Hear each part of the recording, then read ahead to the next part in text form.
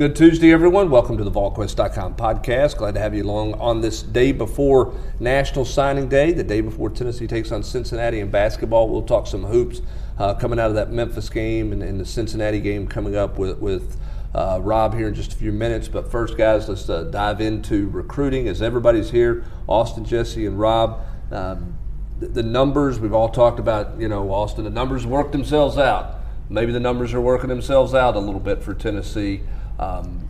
This time a week ago, and I said it on the podcast, you have that feeling during the recruiting stretch where you think the school's going to get everybody, and then you go through a stretch where maybe they're not going to get everybody. And right now I think everybody's trying to figure out where Tennessee's at with some guys and some momentum with guys. Starting first with the obvious question, and the biggest name is Darnell Washington.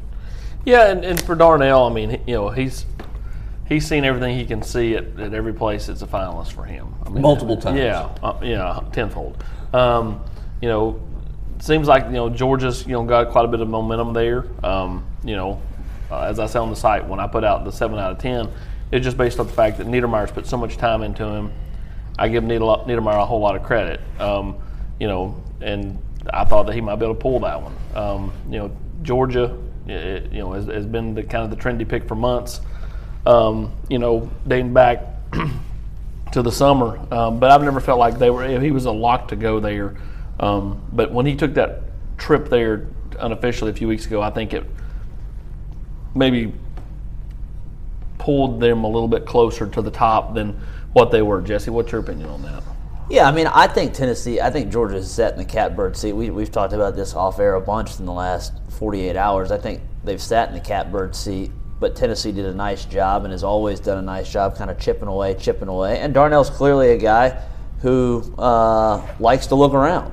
Yeah. And that's the reason Miami is even a dark horse in this. He's been there 3 or 4 times, this year too. I mean, he and his family, they have taken a ton of trips. So they know everything there is to know about all these schools. Tennessee getting the last visit, I think, cannot be discounted, because that is something that was set up. Now, Georgia obviously set it up purposefully to have Darnell for their big recruiting weekend for the Notre Dame game. That was when he officially visited Athens then. And then, as AP said, to get him back on campus just 2 weeks ago unofficially, kind of the inverse of what Tennessee did on campus unofficially during the season officially this past weekend. The tea leaves have read Georgia, but it would not surprise me at all if Tennessee ends up being the pick. I am not a believer that he's going to go somewhere other than those 2 programs, though. I know that there's, some Florida folks seem to have some hope. I don't know where that's coming from. I think, Miami would probably be the dark horse team. I don't see him going to Alabama. So that's kind of where we are. And I don't expect it to hold either. And that's just the reality of recruiting. Now, it held 2 years ago for some of these decisions. I know Jameer Johnson for Tennessee. There was even some guys at Georgia, that Tyree Stevenson, some other guys that committed early and then signed. But it did not happen for Jaden Hazelwood a year ago. It did not happen for a couple other guys that were hoping to wait until the Army game or the Under Armour game to announce. So whoever gets Darnell, I would expect that to ultimately leak this week. Jameer Johnson, no one knew that he had signed. Yeah, no one knew he was going to sign. You tell me, the kids the 2 kids you referenced from Georgia, did they tell everybody that they were going to sign and wait, or did they just? They did, and those are just the 2 guys I mentioned. Well, that's the hard thing in today's time of like, okay, I'm going to sign this week. Okay, right. Well, when no papers roll in there, because nobody can really react till the weekend, because technically, are you really going to overreact and say, well, we didn't get papers, and leak that out, and then all of a sudden the kid's like, well, I was going to sign with you Friday. Yeah. You have to wait till the weekend. For sure. But I mean, like, nobody's going to do that. I mean, nobody's going to not leak it out. I mean, like, they don't want to look petty in the deal, but I mean, like, it's going to get out. And and that's the hard part of all this with Darnell, is one way or the other, whether he picks Tennessee or not. I know you said Tennessee or Georgia. Alabama is really kind of quiet in this deal. I think you always have to respect them. I mean, they could pull a stunner. You see that every year. I mean, look at Eric Gilbert. Nobody had him pegged for LSU when he picked LSU. I'm not saying Darnell's going to pull some crazy rabbit out of his hat, but I'm just saying I don't think you can really discount anybody. I do agree that it seems like 90% Tennessee, Georgia, but I 100%. I mean, I can't say that. Well, here's an interesting one.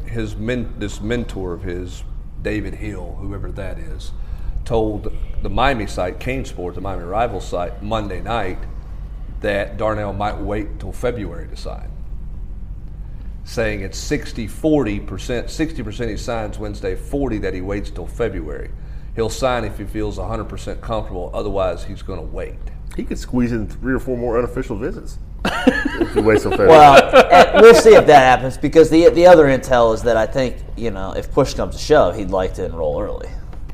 Oh, yeah, but So, there's another layer to someone who's speaking on behalf of and not really speaking on behalf of Darnell, but speaking about Darnell, who's close to Darnell, and I think this Hill guy's traveled around some with him. I think he signs early. Yeah, I was the one that asked him on Sunday, and he was pretty emphatic that he joked that that he was a procrastinator with his homework and with naming his daughter Layla, but that he was going to come to a decision on Tuesday night and then sign Wednesday and then announce it at the All-American game. But that is obviously a new wrinkle in that development. Yeah, I don't think that'll happen, but there's another layer to the rumor. And the reality is, and I've talked about this with people often, he doesn't have to do anything. Now, to AP's right, he probably didn't need to even say anything, but thankfully he did, so we at least have some sort of idea of where his current thinking is. But if you're if you're like a top 100 guy, you don't have to even sign an NLI. Oh. So he doesn't have to sign anything anyways. He can just announce it at the Under Armour game and then show up on campus 2 days later, or he can just show up on campus. Yeah, certainly he can. He doesn't have to sign. He's not bound to any. Everybody's going to hold a spot for him, so Right. It's not like a situation where he's trying to ensure that he's got what he needs and a spot made for him. So that one again, and I said this in the chat, and I believe this. I think Tennessee's done everything they can do there. Okay, don't know that Yeah, you could argue that probably multiple schools feel that way. Yeah, and that's the thing. I think Miami sent their whole entire offensive staff out there when Coach Diaz went out there with them, thinking that helped them. Tennessee got the last in-home visit. Tennessee got the last on-campus visit if he is indeed going to sign on Wednesday or sign this week.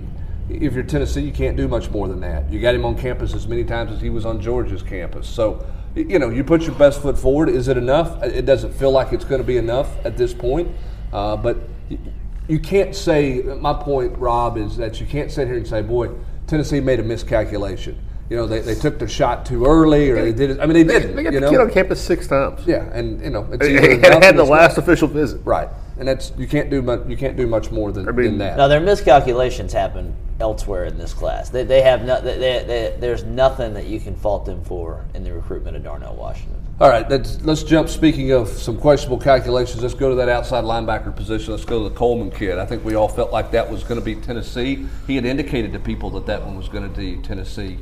Austin, why is that not Tennessee? TCU did a good job of planting doubt in the kid's head. When I talked to him 2 nights ago, and I said, what are you doing? He goes, I'm going to decide by Monday. I said, what's the holdup with Tennessee? What are the negatives? He said depth chart. He goes, they got 95, 30, and 27. And I said, okay. I said, that's waiting for the rest of the numbers. I said, that's 3 guys, for 2 spots. In theory, I'm like, you would technically be in the 2 deep. Just saying, just saying those 3 numbers. And he was like, well, they just got a lot of depth, and then the more I talk to people, the more he's kind of let Tennessee know that as what we talked about, and people understood the stage. Some people feel like playing in this league with this kind of pressure is a little bit too much. I mean, there are plenty of kids that every year they doubt themselves whether they can play at this level or play, amongst the pressure of this league. And, I think that was weighing on him quite a bit. The family wanted him at Tennessee. The kid wanted to go to TCU. And it looks like he's headed to TCU. Yeah, not done there, but trending that way after it was trending the end of last week to Tennessee. Which then makes Morven Joseph all the more important. Right, particularly when you talk about that position. Some other guys they've had there, and then they haven't had, they've decided to go elsewhere with that. And then Morven Joseph, I don't care if Tennessee knew he was going or not. It doesn't matter. He still went. Yeah, to I Tallahassee agree. to Florida State, and that one does. That's that's a tough deal. Now maybe he went because Odell Higgins, the defensive line coach at Florida State, who he's closest to, said, "Hey, you got to give Coach Norvell a chance. Yep. Okay, get up here and give him a chance." Maybe that's the only reason he went. Or he is close with Higgins, and maybe Higgins talked him into Florida State up there. Doesn't feel like anybody's got a great feel for what he's going to do. I think there's some confidence with Florida State, but I don't think Florida State feels like he left there lock solid to Florida State. That's the intel I get when I look at it. Florida kid took a visit to Florida State 4 days before he's going to sign.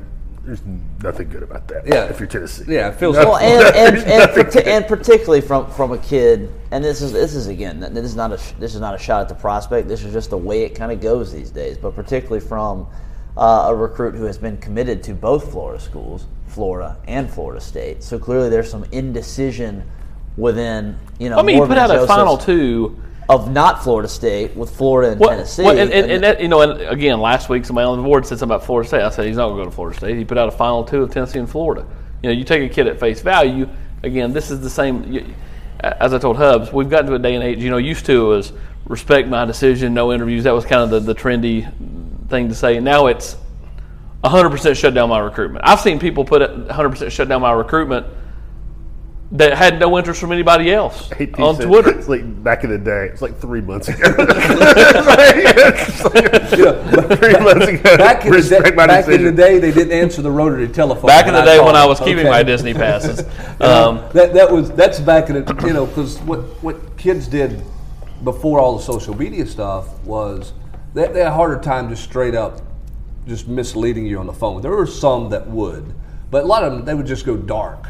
Okay. Well, now sometimes kids are throwing people off the game, or they want to make from the social media standpoint, look like, I've seen kids with final stuff with 3 or 4 teams in there that they don't have an option to go to 2 of those schools, but they still throw them in there as their finals just to make it look better and that type of thing.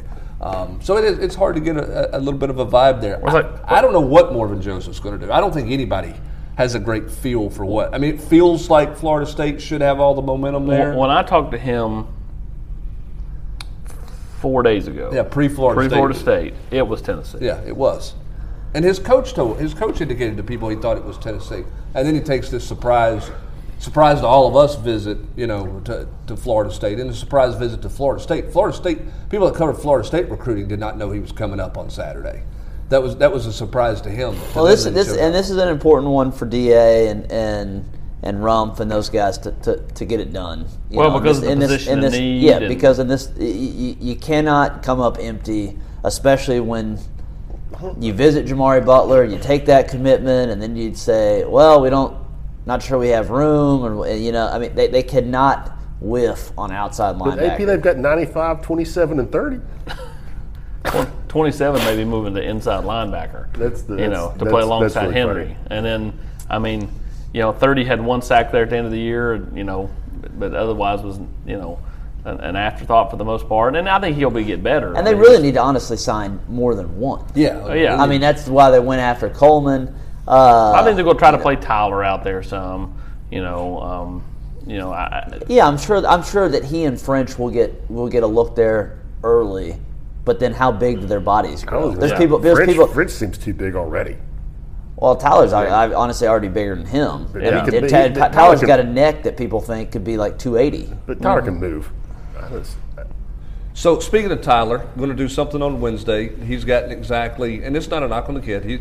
He wanted this to be a surprise. He's wanted this to play out this way on Wednesday. The uncertainty of where he's going to go. Austin, you've contended that you think Tennessee has long want to be okay there, but he has given Kentucky a serious run and a serious thought, and they've been a real factor in there. But it sounds like maybe Tennessee's going to be able to close this one out on Wednesday. Yeah, I mean, there have been people that have pushed the Kentucky narrative out there for him.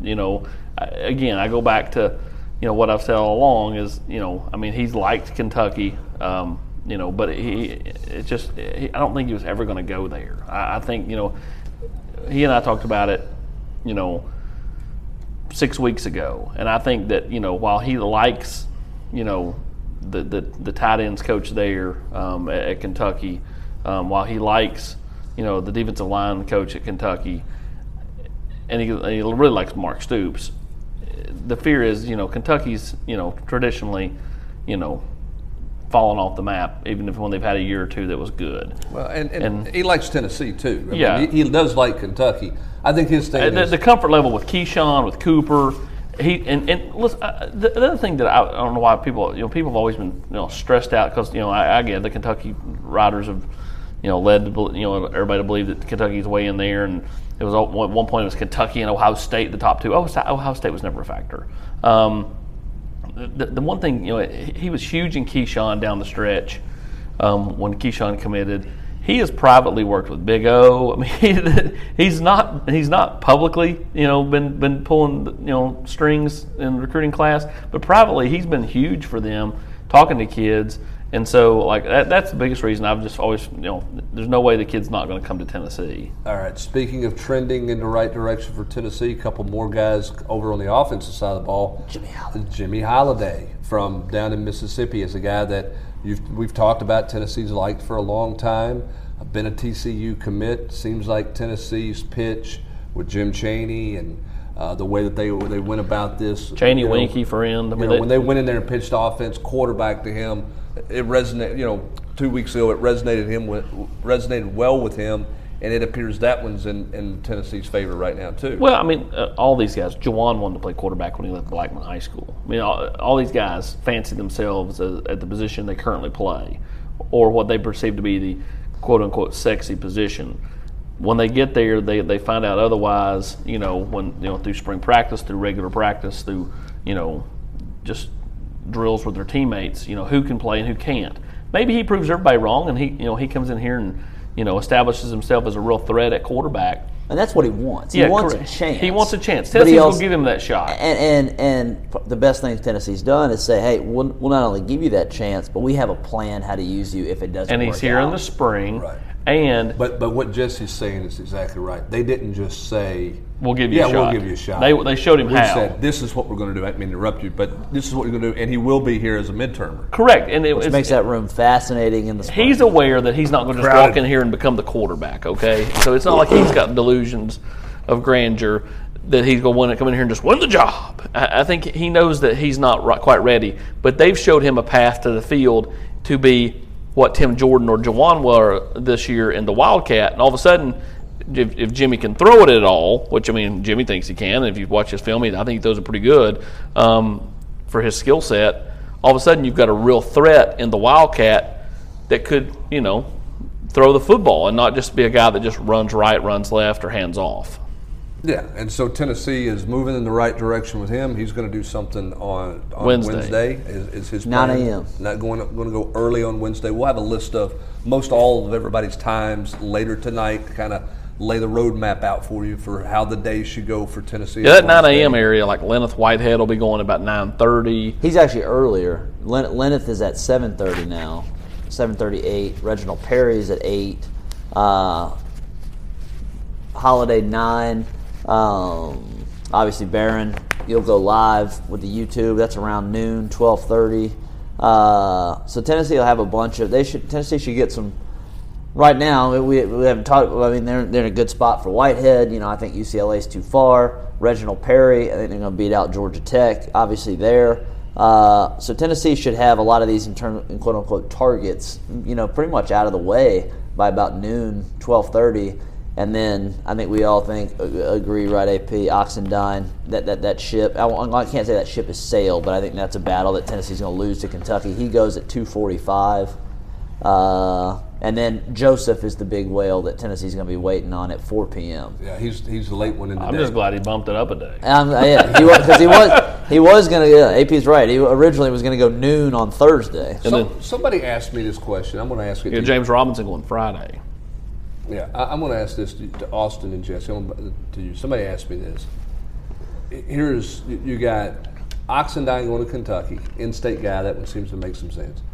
You got Justin Rogers. That's another guy Tennessee and Kentucky went head-to-head with. You got Trayvon Ripka, and Tennessee couldn't win on any of those three. Now I think they're going to win on Tyler Barron. What's Kentucky doing? And I'm not saying Tennessee's doing wrong. What's Kentucky doing well with particularly defensive line recruiting that has them beating out some of the traditional powers in the SEC? I know Tennessee's not been as good the last decade, but why are they having the success that they've had at that position? Well, I think Rogers is probably in his own category because that recruitment was a little bit different than Ripke's and Oxendine's. But I do think for Ripke and Oxendine, it is important and has been important for both those guys that A, I think they feel very comfortable in Lexington, but B, Stoops is pitching, look at my track record of how well I've developed guys that were relatively no names, from the Allen, who became a first-round draft pick, to other guys who have become draft-eligible players.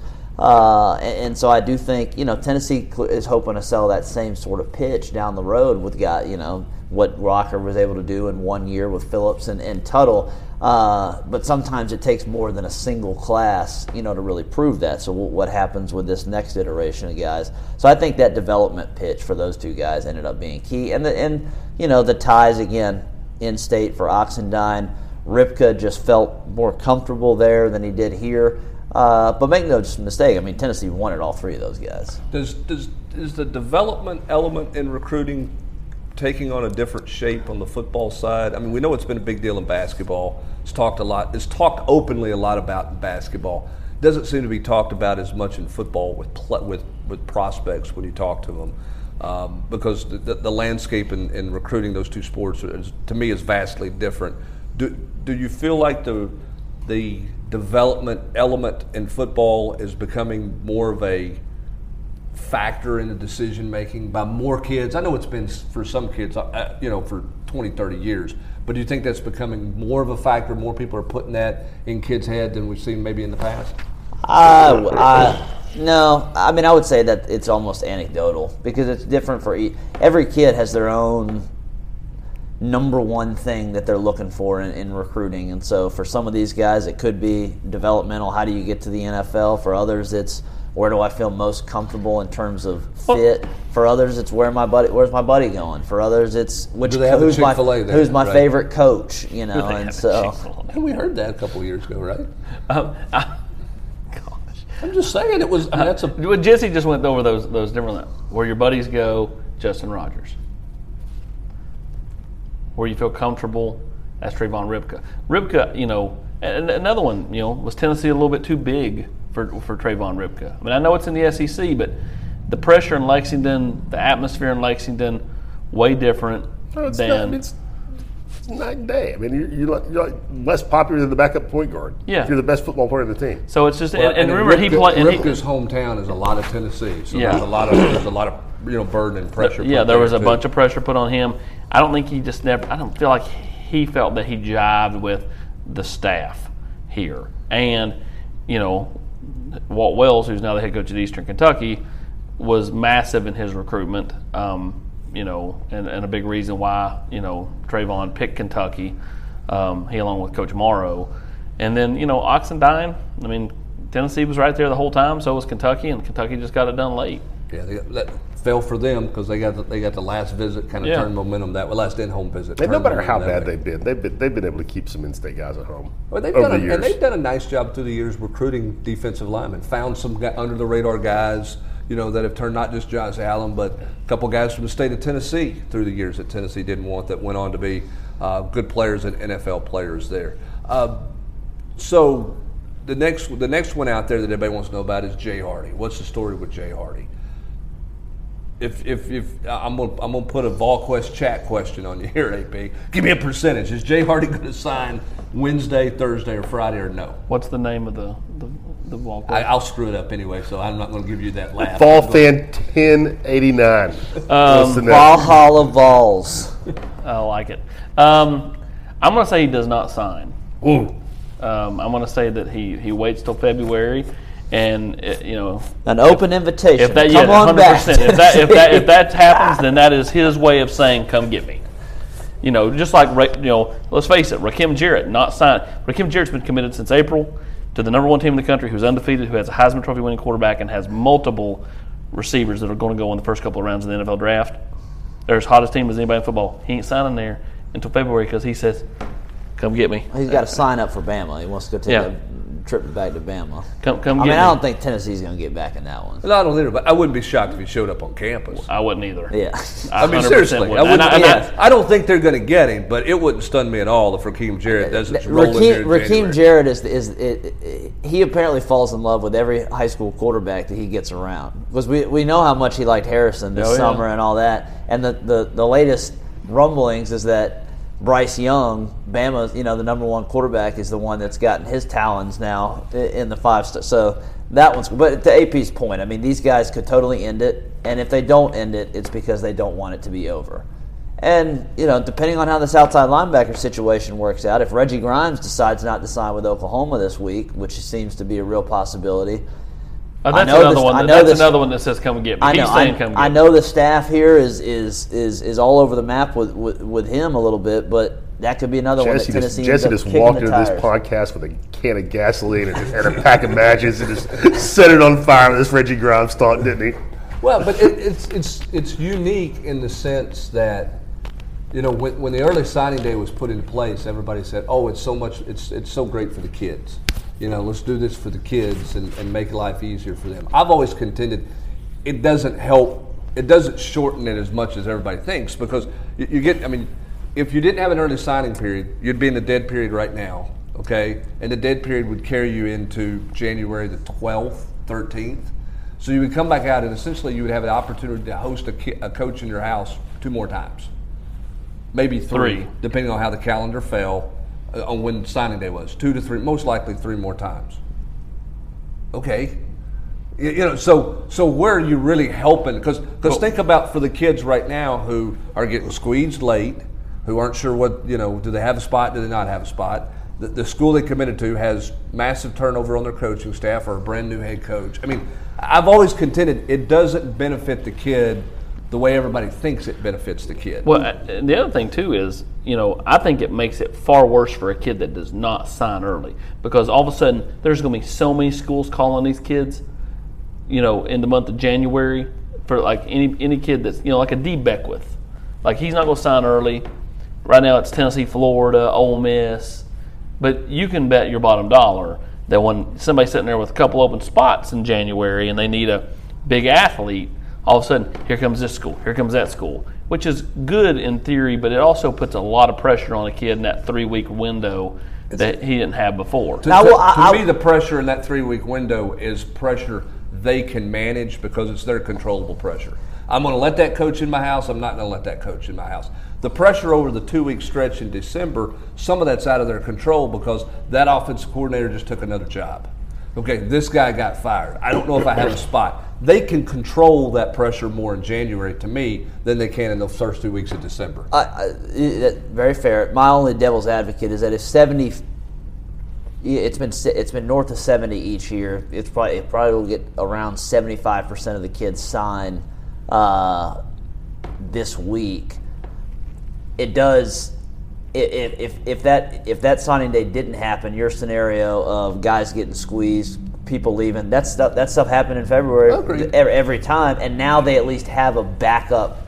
There's another signing day where they actually will, if you don't sign, some of these guys can actually fall into a place in February, whereas other times there was nothing to fall into. There was nothing to fall into. You may have to go to a JUCO or somewhere else. I mean, look at a guy like Adonai Sote. Made the wise move last year. Well, not to sound with Arkansas. Again, because there's only so many options. If 70-something% of the athletes, it's hard enough to – people get infatuated with ratings and all that. You know how hard it is even to just be a 3-star in college football, and how many – there's only so many of those. And so if you're one of the few guys that is still out there in January, to your point about D. Beckwith, he could have a bunch of options because there's only so many schools that A, still have spots, or B, they're like, well, we really need this guy. I still maintain if you want to shake it up, make it in August. Oh, I mean, yeah, no doubt about that. If you want to make a difference for the kids, let them sign in August. I understand your point, Jesse, and I don't disagree with that. If you get squeezed in December, it does open up yourself. I think the thing that kids and I think this will happen, and that's why I don't think the number is going to rise necessarily above a 75%. I don't think it's ever going to go to 85 or 90%. Once kids realize it's okay to not sign in December, to maintain your options, make sure you're sure, then I think it won't trend back down to 50%. But there's been a stigma, I think, the first couple of years that it's a bad thing if you don't sign in December for kids. And I think once kids understand it's not necessarily the worst thing in the world for their individual situation, then I think it benefits everybody out. I think my thing is, if a kid I've got to sign there because I don't know that I'm going to have anything else. And so I'm signing there even though the coach says they want me, but it's a new coach. Do they really want me? But I don't really have a choice type thing. All that is absolutely true and very fair. The only other thing I'd say about this, that the early signing day is beneficial, and a guy at Tennessee, I think, AP, would agree, last year he made a mistake, is if you know where you're going, to the point of Jay Hardy and these guys, if they decide not to sign, it's an open invitation, go ahead and sign this week. Because you do eliminate the phone calls and the visits and all that. So last year, Darnell Wright had to deal with stuff that he didn't want to deal with. Right. And he knew he was going to Tennessee, but he waited to sign until February because he wanted to sign with his teammates. Because he wanted to sign with his team, and which is allegedly what Jay Hardy is saying right now. Yeah, which is that's something that you can still sign with your teammates. You can get up there and have your ceremony. Yeah, you can get up there and have your ceremony, and your papers can already be. And so that I think but is that notion that you want to sign with because Amari Thomas said that too. I want to sign with my teammates. Yeah. It's your day. It's not your team's day. Your team, you know what I'm saying? The team's day is at the team banquet. And I mean, no offense. I mean, you think more people are going to come to your ceremony because you're there? How's that helping your teammates? I already know where they're going to go to school. Why would you do that to yourself if you know where you're going? Case in point, Darnell Wright, which I think if you ask him, I should have done that deal and got that thing over with in December. So if you know where you're going, I get it.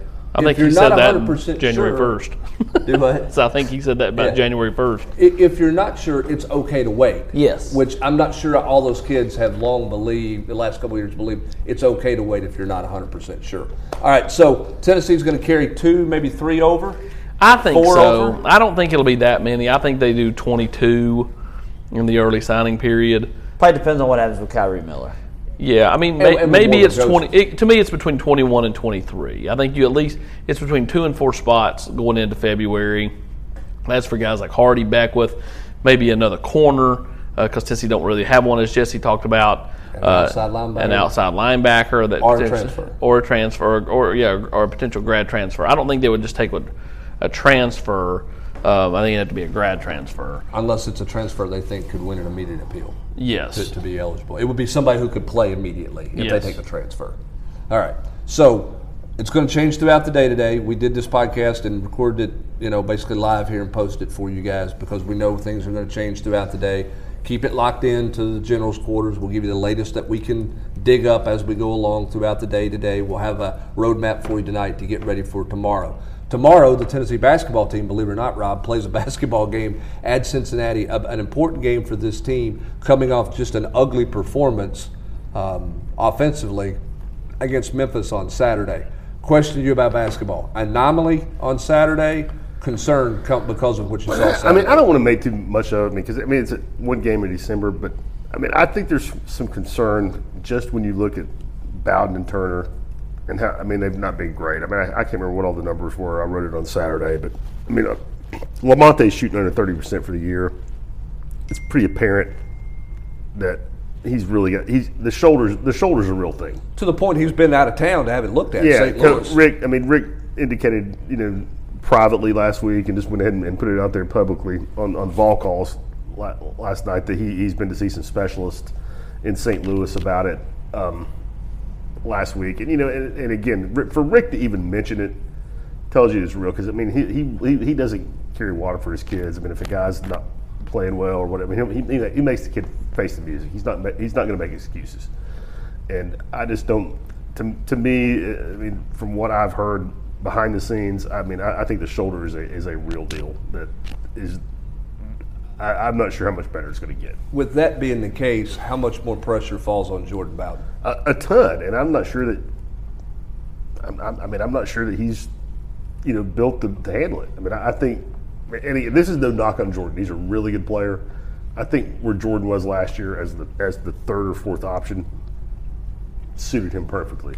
I don't know that Jordan's built to be the guy that has to go get you 16, 17 points a night if you're going to be an SEC team, a good SEC team. Yeah, he's a Robin or an Alfred. He's not a Batman. Yeah, I agree. That's a great analogy. Maybe an And Lamonte, as things stand right now, can't be taking 13 shots a game. I mean, he's got to change the way he plays, but that begs the question: Who's the guy to do it? yeah, who's he going to pass to? You know, I mean, Coach Barnes said Monday night on Ball Calls that one of the things he saw right now with his team offensively, the veteran players don't trust the young players on the offensive end of the floor. You buy that? You see that? oh yeah, totally. I mean, I think they trust Josiah, but then you look. I mean, and Rick doesn't trust his young players. I mean, look at the game the other day. Devontae comes in the first half, has some kind of pick and roll situation with Camwa, throws it away. Devontae never gets back in the game, ever. He doesn't get off the bench in the second half.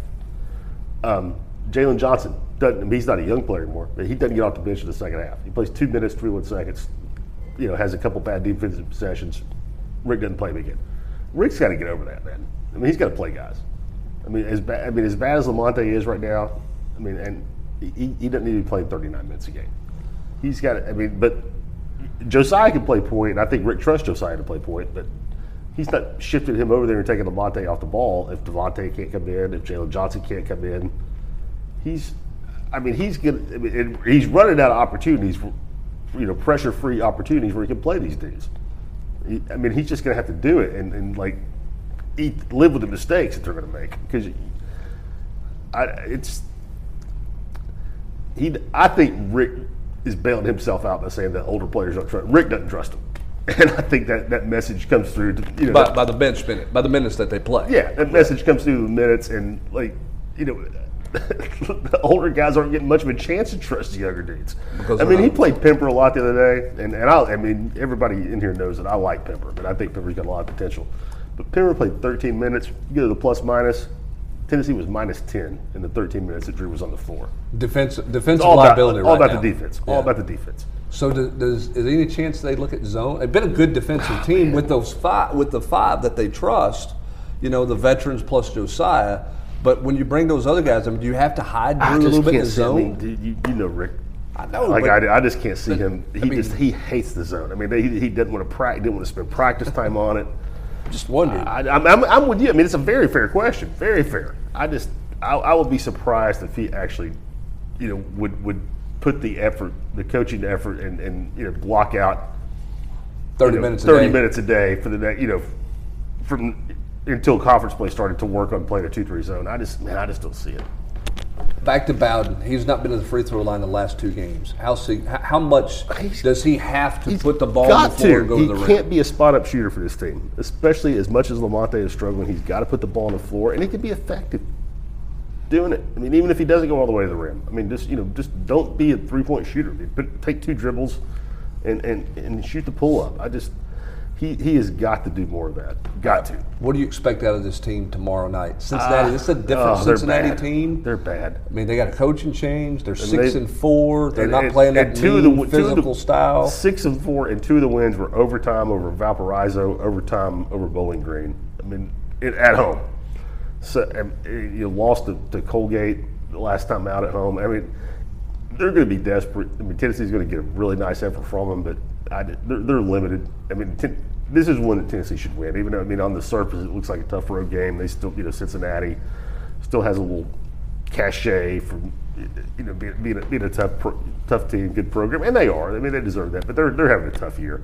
If Tennessee can't pick this one up tomorrow night, I think that's a bad sign after what we saw on Saturday. Huge red flag.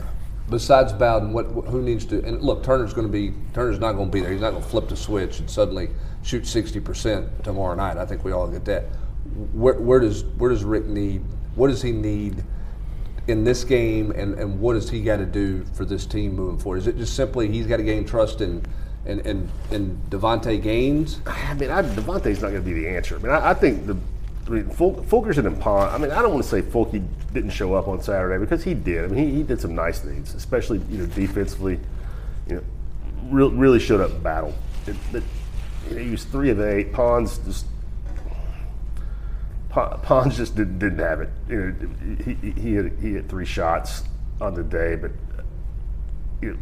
those 2 guys have just got to be efficient. I mean, I don't think that you can expect them to get 15, 16, 17 points every night, but they've got to be efficient. If they take 9 shots, they need to hit 5. Both of those guys, and they've got to get on the glass. And last thing, as much as I've been surprised and impressed by how this team has played defensively to start the year, I've been equally surprised at how inefficient they've been on offense to start the year.